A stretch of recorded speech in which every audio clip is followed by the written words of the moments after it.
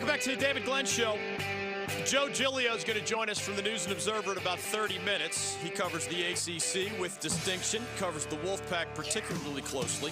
They have both a big basketball game tonight at Syracuse, 7 o'clock, ESPN2. Keep in mind, it is a big game for Syracuse, the way the NCAA Selection Committee defines such things. It is an even bigger game for the Wolfpack. What do I mean? Well, if you beat a top 75 team at their place, it is called a quad one win. The Wolfpack is at a top 75 opponent tonight. That makes it really, really big for NC State. Of course, it helps Syracuse's resume to win as well, but they are at home. You only get a quad one win at home if you're beating a top 30 team. NC State is not that. So it's a good win for Syracuse if the Orange can get it. It's a great win in the eyes of the committee if the Wolfpack can get it. The Pack has lost 3 of its last 4. Syracuse has won 6 of its last 8. So I think the Orange is the more confident team right now. But NC State has earned its place on the bubble, and I mean that in a good way. There are about 10 ACC teams that wish they were on the NCAA tournament bubble, because after the big 3 we've discussed all season long, Louisville, Duke, and Florida State, we saw the 2 of them go head-to-head last night at Cameron. Duke 70, Florida State 65. After the big 3, right now, Virginia is on the right side of the bubble in most people's eyes. NC State is slightly on the wrong side of the bubble in most people's eyes. Syracuse and Notre Dame, which both have big games tonight, aren't even really that close to the bubble, and they're on the wrong side. So relatively speaking, State is in a better neighborhood than the Orange or the Irish or a whole bunch of other teams in the middle of that ACC pack. Who will get the win tonight? Obviously, that's a huge one. Carolina goes to Wake Forest in a battle of basement dwellers, and Notre Dame does visit Virginia. The Cavaliers want to stay on the right side of the bubble. The Irish have been playing really well lately, may have dug themselves too large a hole to get out of, but it certainly would be another quad one victory again if the Irish can go to Charlottesville and beat the Cavaliers. 1-800-849-2761. As we go to William in Denver, Colorado, others chiming in from across the great state of North Carolina, where we are heard live in almost 300 cities and towns. I direct you, if you remember Roy Williams' words from last month. He described on his coach's radio show his Tar Heels, after they had lost to Georgia Tech without Cole Anthony at that point, remember, quote, the least gifted team I've ever coached in the time that I've been back here. So today, anybody but Duke people, those who dislike Coach Krzyzewski, are mocking his old-fashioned terminology for this year's Blue Devils. You know, they get tired of seeing the team maybe they don't like or a coach maybe they don't like sign year after year, class after class, prep All-Americans and other high school superstars. So old-fashioned, while I understand what he's saying, Mike DeCourcy understands what he's saying, Duke haters are not going to give him the benefit of that doubt. Similarly, anybody who dislikes Roy Williams and or Carolina doesn't want to hear least gifted about the Tar Heels in any context, in any year ever, because Roy Williams is also up there behind John Calipari of Kentucky, behind Mike Krzyzewski of Duke, but he has, over the long haul, been another of the best recruiters in all of college basketball, and the Tar Heels are never caught without at least a prep All-American somewhere on the roster, right? Even in the down years, a down year at Carolina is like, oh, you only have 1 or 2 top 25 high school signees, whereas in many years you have 7, 8, or 9, right? They're not going to feel sorry for you in the years you have only 1 or 2 if their schools rarely have even 1. We all know how this goes. Well, when Roy Williams' comments went viral, and I mean, he was surprised. He didn't even realize. You remember, he thought, what was his analogy? Like, I thought the color of my socks were more newsworthy than what I said on my radio show last night. Well, as a journalism school graduate, I can tell you that whereas Roy Williams is a great coach and will know more about basketball than I could ever hope to know, I think I know more about journalism than he does by a lot. And when a Hall of Fame coach says anything extreme about anybody or anything, including his own team, it meets the definition of news. Whether he likes it or not, whether he felt misinterpreted or not, he did. Whether he thought the media made a mountain out of a molehill, again, he thought that. He joined us here on our show and talked about it. I decided rather than tackling all of the questions, as we invite your calls, question of the day, what is that fractured sports relationship you'd love to see repaired? Pete Rose came up. That was a good one. Bob Knight kind of sort of buried the hatchet with Indiana this past weekend. That's what inspired the question of the day. Duke over Florida State, Wolfpack at Syracuse, Carolina at Wake Forest, Notre Dame at Virginia. Tonight, I left most of the questions. Did Old Roy just throw his own team, under the bus? Even if coaches think such negative things about their own team, should they really say them out loud? All these are fair questions, right? Was Roy right, or was he just exaggerating after another painful loss in an obviously ugly season as the Heels visit Wake Forest tonight with both teams at 10 wins and 13 losses? We're used to seeing that from Wake over the last decade, Jeff Bzdelik and Danny Manning. This would be historically bad with only one exception in literally a lifetime of Carolina basketball seasons, dating back to Dean Smith being hired in the early 1960s. What's the best way to measure whether Williams was right or not with his least gifted comments? And I agree with those who say this, even if Williams is right, isn't it mostly his fault since he recruited this roster? Get no argument from me there, of course. You either get the credit or the blame. Those are the dudes you recruited. Maybe a different answer for a brand new coach inheriting somebody else's roster. That's different. But yeah, if you've been around a long time, even though there are reasons you didn't recruit as well, even though there are reasons, early NBA exits, et cetera, that you might have lost some talent earlier than you had originally planned, yeah, you're ultimately responsible for your own roster, of course. One of the easiest to measure things, I thought, as some fans are mocking Roy and saying, oh, you only have this many four-star players, you only have this many five-star players. And remember, when Cole Anthony was hurt, that dropped the numbers by one. That dropped the number of, as Roy said, when he watched the Tar Heels against Georgia Tech, he's had teams where he could look out there and see 5 McDonald's All-Americans. You're only allowed to have 5 on the court, remember. Roy has had teams where all 5 dudes were McDonald's All-American guys. He looked out there against Georgia Tech, and he saw only 1, again, in the absence of Cole Anthony. So that is just verifiably true. You might not have liked it. You might have thought he shouldn't have said it, but that's verifiably true. Well, I did a deeper dive, and you can see my article at The Athletic Carolina. I posted it this morning. You can find our power rankings as well at ACCsports.com. So I just used a variety of measuring sticks plus the eyeball test. The eyeball test, if you're around long enough, if you don't think Roy Williams has less talent, if you don't think this is the least gifted Carolina team he's had in 17 years, you just watch a different sport than I do. Dino Gaudio of Louisville came on our show and said, yeah, that's the least talented Carolina team. Jeff Capel of Pitt, who's fought tooth and nail against the Tar Heels as a player and as an assistant coach and now as a head coach at Pitt in the ACC. He said, yeah, I'll tell you one thing, old Roy ain't lying. That's his least gifted team. So basketball experts, coaches themselves agree. Roy Williams' use of the phrase, even if you didn't like it, their eyeball test, as guys paid literally millions of dollars to be basketball experts, Roy was right. Old Roy wasn't lying, as Jeff Capel said on our show and otherwise. When I did the deeper dive, I measured how many top 25 recruits did Coach Williams have on this team or that? How many top 50 recruits did he have on this team or that? And how many future NBA players? We don't know that for sure with this year's team, but that's pretty easy to measure, right, of his previous teams. Long story short, folks, his 2009 team, which won the national championship, had 10 top 50 high school signees. 10! You only have 13 scholarships. You don't even always use them all.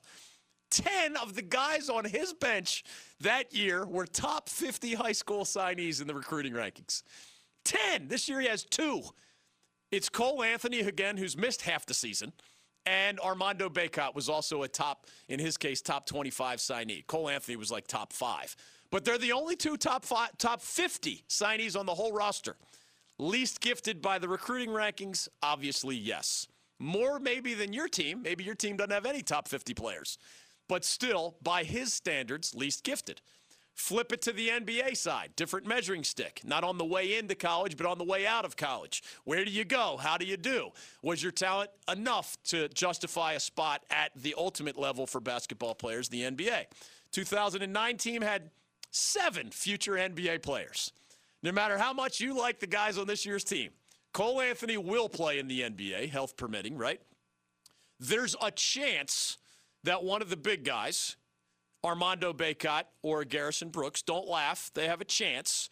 No guarantee, but Armando Bacot, don't judge him as a freshman version of himself. Judge him by what he can be as a 6'10" guy with some skill and some athleticism and some instincts.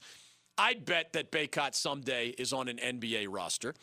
There were 7 future NBA. That's more than half your roster ended up playing in the NBA. Back when Roy Williams won it all in 2009. And that's not the only team. They had a great team in 2012 with 7 future NBA players. They didn't win it that year, but that is kind of the high end for Roy Williams. What has he had in other years? 5 future NBA guys, 6 future NBA guys. One year there was only 3 future NBA guys. It was the year after they won it all in 2005. There was an exodus to the NBA. The next year they had, quote unquote, only 3 future NBA players in 2006. I did the deep dive, and every detail, check it out at The Athletic Carolina, every detail supports, whether you like it or not, this is Roy Williams' least gifted team in Chapel Hill. Now, you could still argue, even with its least gifted team, he should be in the middle of the pack. He shouldn't be at 10-13, way down there with Wake Forest. They're tied for the worst overall records in the league as they face each other tonight in Winston-Salem. 10-13. They let that Boston College game get away. They let that Clemson game get away. They let that Virginia Tech game on the road get away. They even let the Duke game get away. Should they have a better record? Yeah. But is this Roy Williams' least gifted team among his 17 in Chapel Hill? Absolutely, positively, no doubt about it. Those willing to do the homework, as I did, can come to only one intelligent conclusion on that matter, and the answer also is yes. William in Denver, Colorado, welcome from afar to the David Glenn Show. Go right ahead. Hi, how are you doing today? Doing great, man. What's on your mind? Well, I'm glad you're talking about Coach Roy Williams, because that's the subject of my call. I just wanted to remind all of your listeners and all of the people in that area of a couple of really important facts that I don't think a lot of people talk about, certainly not ESPN or the ACC network or what I see on television. So I appreciate the time on your show just to point out a couple of things. Sure. I did my homework a little bit, and I looked at Coach Williams' record since he's been at North Carolina. What I found interesting, David, was North Carolina's 2 goals of every season back into Coach Smith's days have been number 1 to win the regular season ACC title, and number 2 to win the NCAA championship. And if you look at Coach Williams over his time at North Carolina, and use that backdrop as your goal, which has been their goal, do you realize that Coach Williams' record at North Carolina is better than the cumulative Pac-12? Pac-12's not won a national championship since Coach Williams has been at North Carolina. So he's 3-0 against an entire conference in NCAA titles during his now 17 years at Chapel Hill. So if I could just keep going here just a minute. So he's got a better record than the cumulative Pac-12, the cumulative Big Ten, the cumulative Big 12, and the cumulative SEC has won the same amount of national championships as he has. Yep. The cumulative ACC, since Roy Williams has been at North Carolina, has won the same national championship number as he has.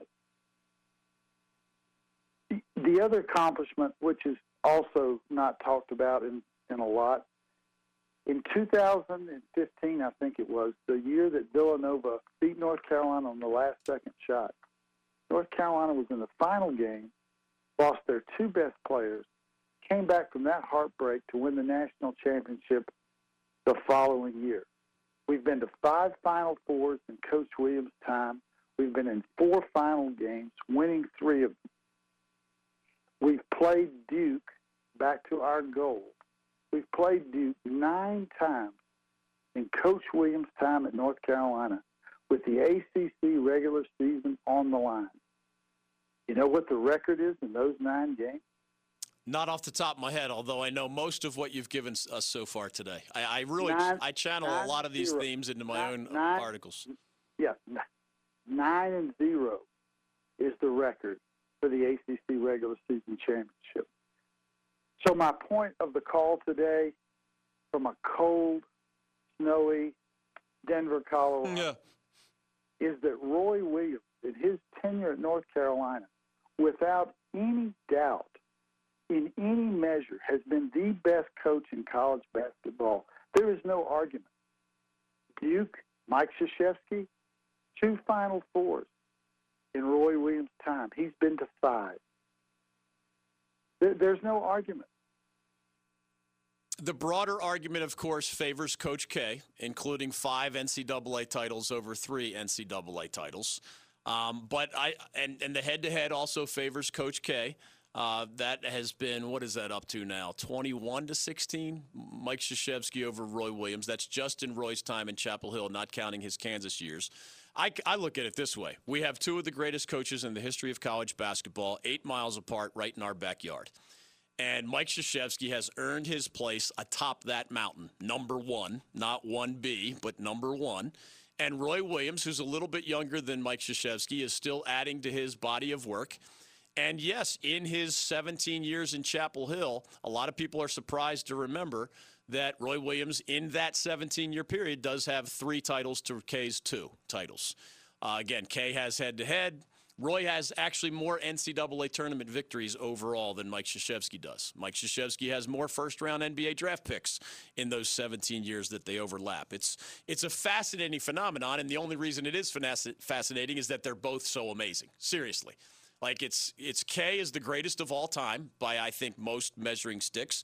Shout out to John Wooden of UCLA. He deserves to be in this conversation as well. Dean Smith from our backyard is somewhere in the neighborhood, among the best ever.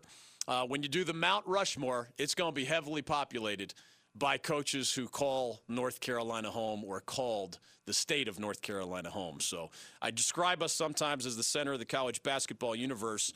And whereas State contributed to that a lot back in the day, Wake with people like Chris Paul and Tim Duncan and some team success as well, obviously most of the heavy lifting has been done by Duke and Carolina, and that means Coach K mostly with the Blue Devils, and Dean Smith and Roy Williams mostly with the Tar Heels. I end up defending Coach Williams' body of work all the time.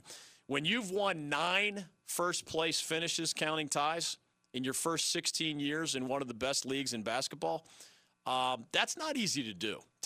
Some say you'd rather win the conference tournament. That is the official champion, of course. Dean Smith and many other coaches were of the mindset that it's harder to have the best record over many games, 16, 18, nowadays 20. It's harder to do that than it is to win 3 straight games in 3 days or 4 straight games in 4 days to win the conference title. Now, the NCAA tournament rules are what they are, or the league conference rules are what they are. Official champion is the tournament champion. Mike Krzyzewski has more of those than Roy Williams. Roy Williams has more of those first-place finishes in these 17 years than Mike Krzyzewski does, by a lot, actually. So you can bolster both resumes. It is so easy to do. They're 2 of the greatest of all time. K has Roy right now because K's in the mix for another ACC title, another Final Four, maybe a run at his 6th NCAA title, and Roy Williams is in the midst of his worst nightmare season in a career that dates back to 1978 when he took a job as an assistant to Dean Smith. So I understand whoever's down wants to bring up the bigger picture. Whoever's up wants to bring up the narrow picture. That makes sense. That's how you win arguments. Both are true. The Blue Devils' body of work is not slightly better than the Tar Heels this year. It's infinitely better than the Tar Heels, and somehow, some way, they even won the head-to-head battle.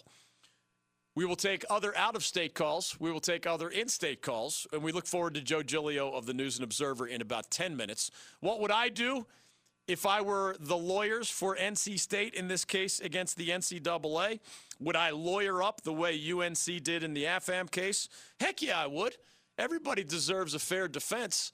The details differ at the Carolina case and the NC State case. We'll get into some of those with Joe Giglio later. We will welcome more of your calls next at 1-800-849-2761 on The David Glenn Show. UNC coach Roy Williams is joining us. You are uncomfortable with your name in the same sentence as Dean Smith. I know that I will never be as good as he was in any way. Yet when I hear people say those things, yeah, those things are pretty neat. But I try to make sure that's about as far as I go. Keep it here on The David Glenn Show.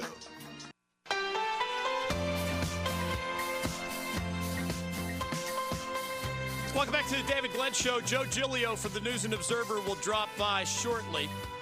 The NC State NCAA case took a turn yesterday.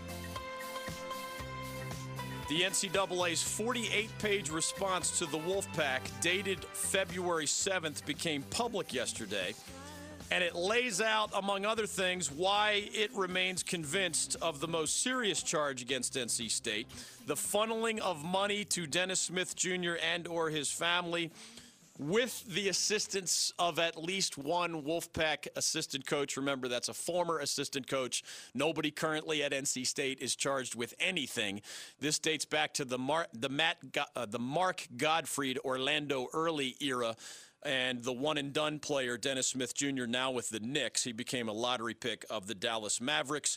There's an awful lot of phone-related circumstantial evidence that the NCAA is using to build its case, a lot of calls and texts.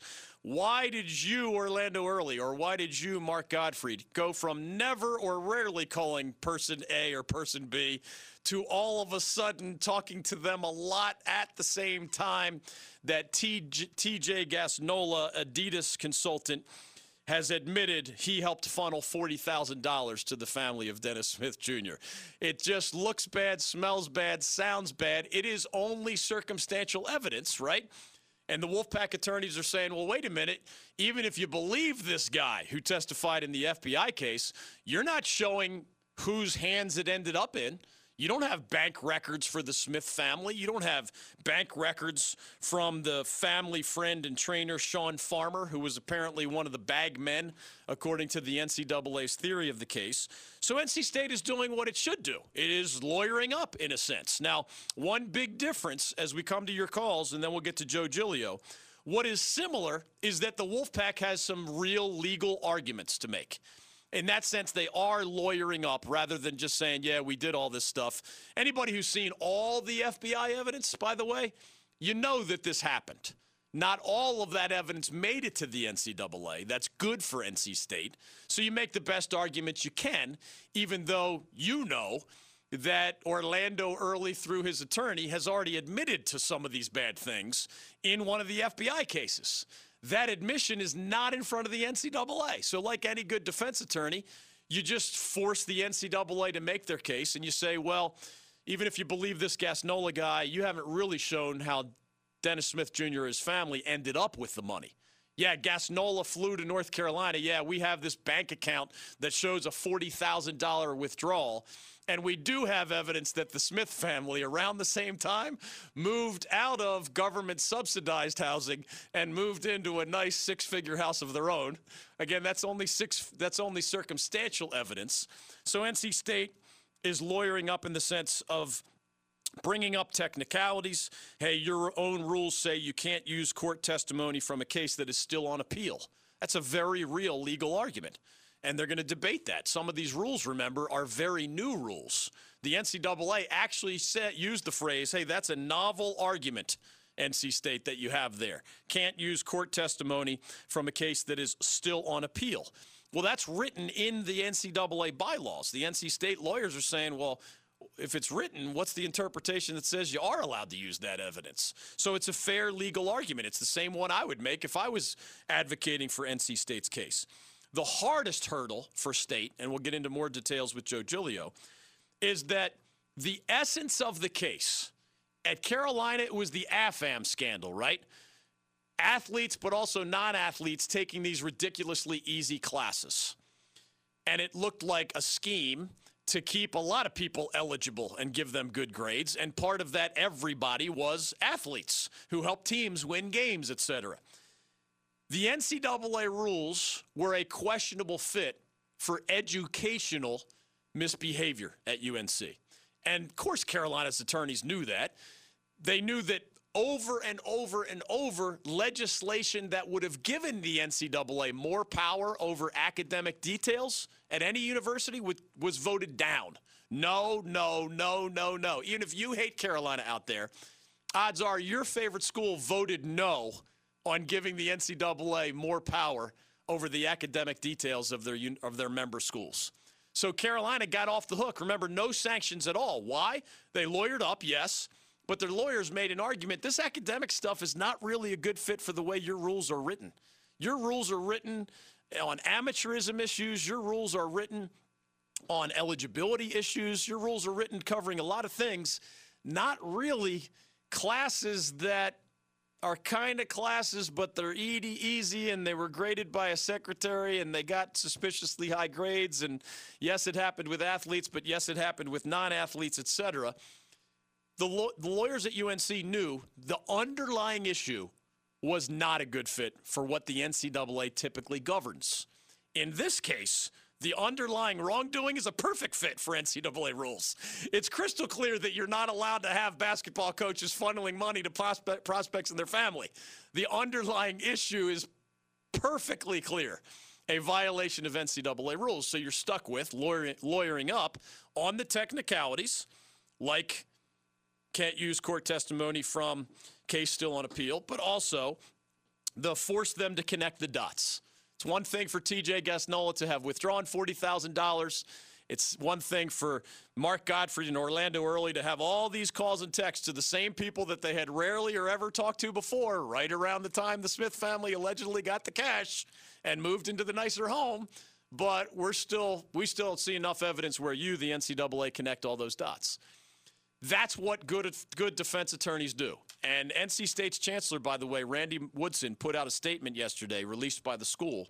While we appreciate the NCAA enforcement staff's detailed response, again, they got this 48-page response just recently, NC State remains in strong disagreement with many of the characterizations and conclusions in their enforcement written reply. As we have said throughout this process, we at NC State will vigorously defend the university where necessary and take ownership where appropriate. We look forward to a hearing with the Infractions Committee and the opportunity to make our case in person. I told you a couple of the arguments that they're going to make there. Joe Giglio has been covering this and ACC basketball with distinction for a long time in the case of ACC hoops. He's, of course, a sports writer for the News and Observer of Raleigh. We will talk Wolfpack at Syracuse and other basketball, but we'll get his update, since he was among those writing about it most prominently yesterday for the News and Observer, on NC State versus the NCAA. Those stories and more with Joe Giglio next on The David Glenn Show. Kevin Harlan is joining us. It was a boring game, and the guy ran out right through the formation as if he was a wide receiver to be a part of the play. The guy is drunk, but there he goes. You always think of calling that dramatic last-second buzzer-beating shot or a touchdown pass or something more historic. This is The David Glenn Show.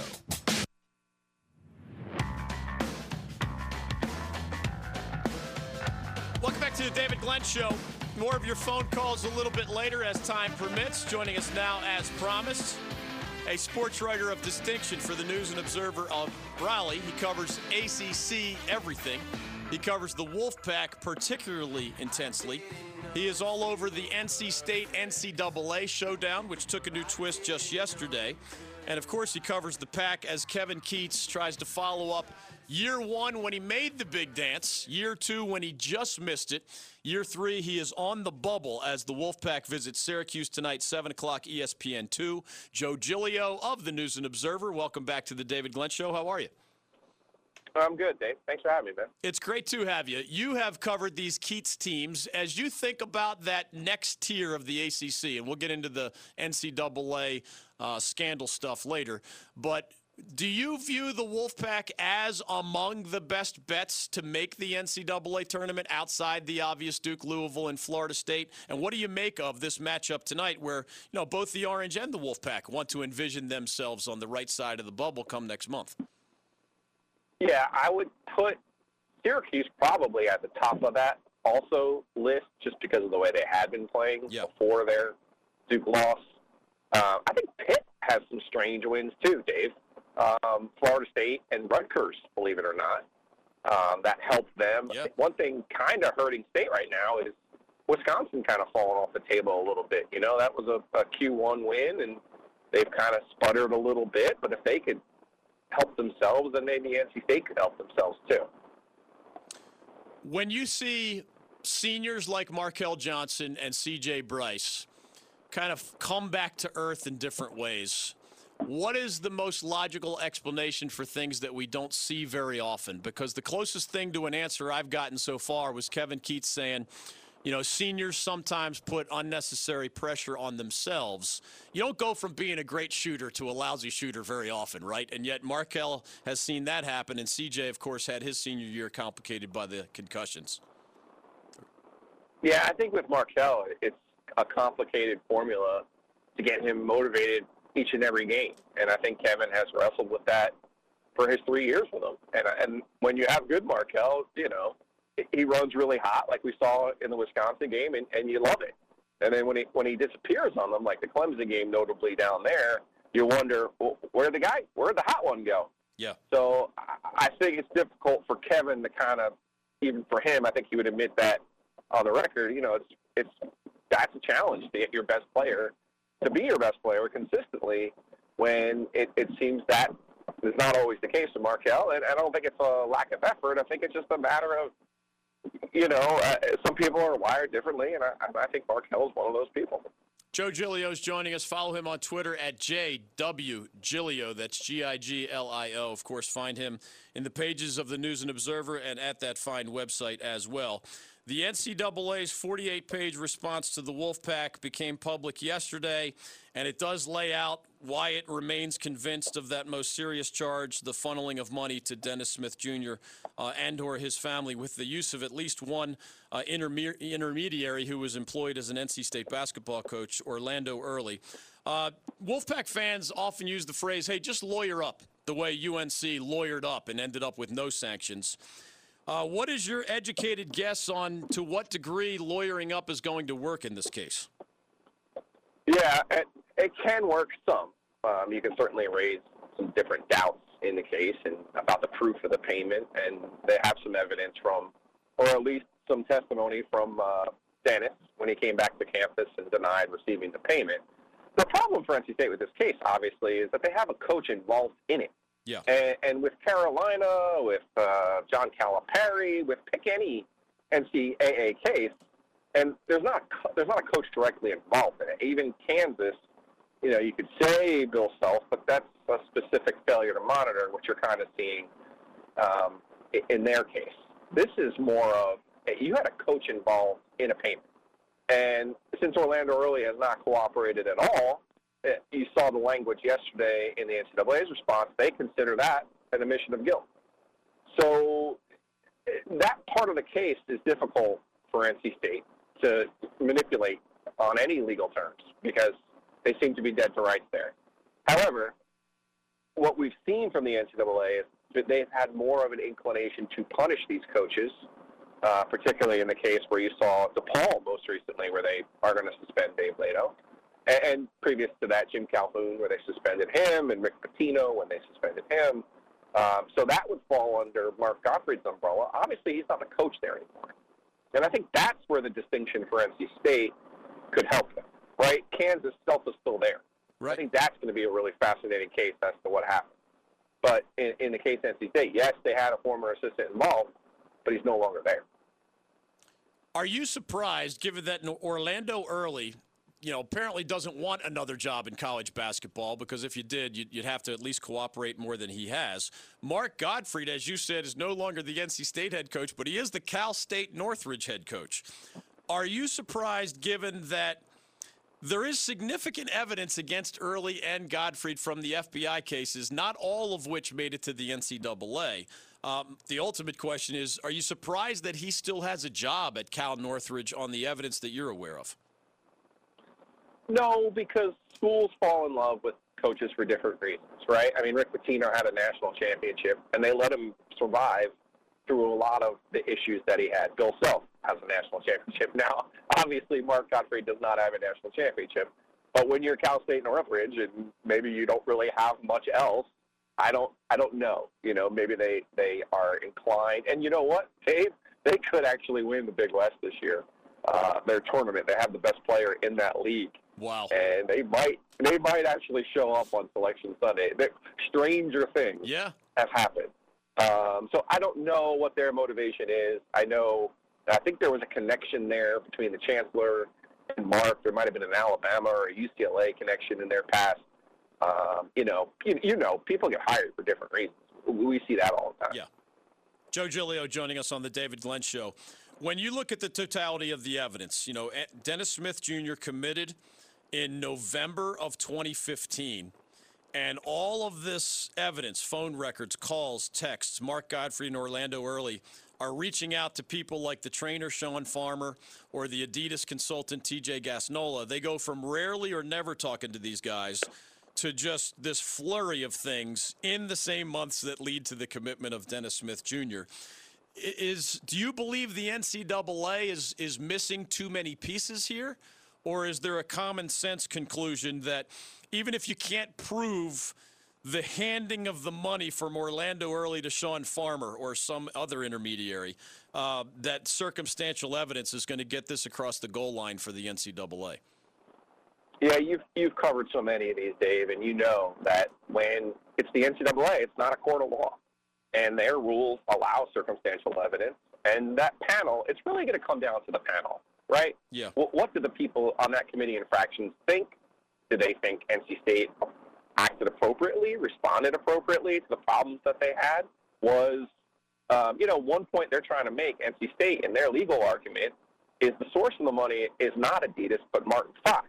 Now, legally, they would have a leg to stand on there, and that would actually, and even in the NCAA process, they have a leg to stand on there. And that was kind of dismissed by the NCAA in their rebuttal. But it's going to be up to the committee to kind of look at those numbers and say, now, wait a second, if the money came from Martin Fox, then that gets you into the inducement versus benefit, manipulation of words, which are a pretty big difference in NCAA vernacular. True. Given the timing of this, we've said all along, obviously we reinforce Kevin Keatts and his staff have absolutely positively nothing to do with any of this. But sanctions, of course, can impact the modern athletic department and the current basketball team. This is a pretty quick turnaround. The NCAA's response arriving in Raleigh, dated February 7th. In your best estimation, is the timetable still such that even if you get a committee of infractions meeting in the next month or so, I mean, nothing is going to impact this season of Wolfpack athletics, right? Even if sanctions come, they would come later. The only possible scenario I could see is if this thing got super duper expedited and it was clear, or it was made clear to NC State in a back channel, hey, you're going to get a postseason ban. I think you would see NC State in that specific scenario try to take a knee this year, rather than affect the recruiting class that they have coming in. And, we saw Syracuse do this rather effectively. Yeah. They had a year where they actually finished their season at NC State, and Jim Boeheim didn't come and talk to us, which is kind of a classic moment in Boeheim ACC lore. But that would be a real specific, and that would have to be expeditious, Dave, because right now they don't have a hearing date. Right. They started January with a tentative date for the end of February to meet and have a hearing. And I don't want to talk out of turn about Godfrey's schedule, but he's still coaching. Right. So in theory, he would want to be at his own hearing. I don't think that would affect NC State's hearing date, but the NCAA's ability to respond here, or they responded only once here, you'll note. They got separate responses from NC State and from Godfrey, but they only issued one response. So that kind of suggests to me there's only going to be one hearing. But they're going to have to figure that out pretty quickly, Dave, for it to have any kind of impact on this season. I know you mentioned Kevin Keatts not being involved. His primary concern is that recruiting class coming in and wanting to put his program in the forefront in the sense of developing players and having a class and not having to go through what he's gone through the last 2 years of just kind of, bubble gum and scotch tape and trying to put a roster together. He wants to build a roster the right way. Last thing, and I probably only have 30 seconds or so.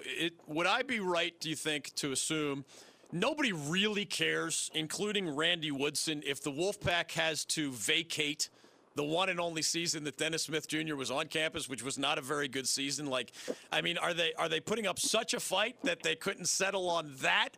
Because the postseason ban or any other type of sanction similar to that, anything that affects the longer-term future is a nightmare, whereas, I don't know, it sounds like a really good place to settle if you just have to vacate a season and have some other minor penalties. Well, don't forget, they offered up a scholarship reduction. I think they signed up for that right now. Yeah. And be on their way. Obviously, their concern is the postseason ban affecting that class that you have coming in next year. So, you know how it goes, Dave. I do, my friend. Thank you for chiming in today. From the News and Observer, Joe Giglio on Twitter at JWGiglio. Enjoy the Wolfpack-Syracuse game and other ACC hoops tonight. Thanks for having me, Dave. You got it. Final thoughts and TV picks as we come down the stretch next. Gary Player joining us. This morning I did 1,300 sit-ups and crunches. Wow. I pushed 300 pounds with my legs and I ran on the treadmill. You are one of the legends of golf, and you've been an inspiration as a person as well. What a nice compliment, and God bless America. You're listening to The David Glenn Show. Welcome back to the David Glenn Show. We are coming down the stretch on today's program. And down the stretch they come. Thanks to NC State women's coach Wes Moore for dropping by. The Wolfpack host Louisville in a battle of top 10 teams at Reynolds Coliseum on Thursday night. Get there if you can. Watch it on the ACC network if you cannot. As we speak, the Wolfpack women are ticketed for a #1 NCAA tournament seed. The Wolfpack men are at Syracuse tonight. That is among your TV options. UNC at Wake Forest. They are both cellar dwellers, but those matchups have been entertaining some years, not last year, when they get together in Winston-Salem, as is the case tonight. Notre Dame at Virginia matters a lot for both of those teams as well. You can apply that label to Wolfpack at Orange, too. The NBA, if you're a Pro Hoops fan, doesn't get much better than this. It's the Clippers at the Sixers on TNT. Philly has an NBA best record at home of 24 wins and 2 losses. The Clippers, of course, are among the other best teams in the league. And after some load management here and there, Kawhi Leonard and Paul George are expected to play. It is a battle of behemoths as those two take on Ben Simmons, Joel Embiid, and the Sixers. Celtics-Rockets is the TNT nightcap. So that is a fantastic doubleheader for Pro Hoops fans. Lots of college hoops for you to consider, including the ACC games I mentioned. The Westminster Dog Show is on FS1 at 7:30. Enjoy the games. We'll see you tomorrow on The David Glenn Show. Mr. President Barack Obama, welcome to The David Glenn Show. How are you? David, it's great to be on. It's wonderful to talk to the folks in North Carolina. I always say I love the state of North Carolina, love the people of North Carolina. Even the folks who don't support me down there are nice to me. The David Glenn Show.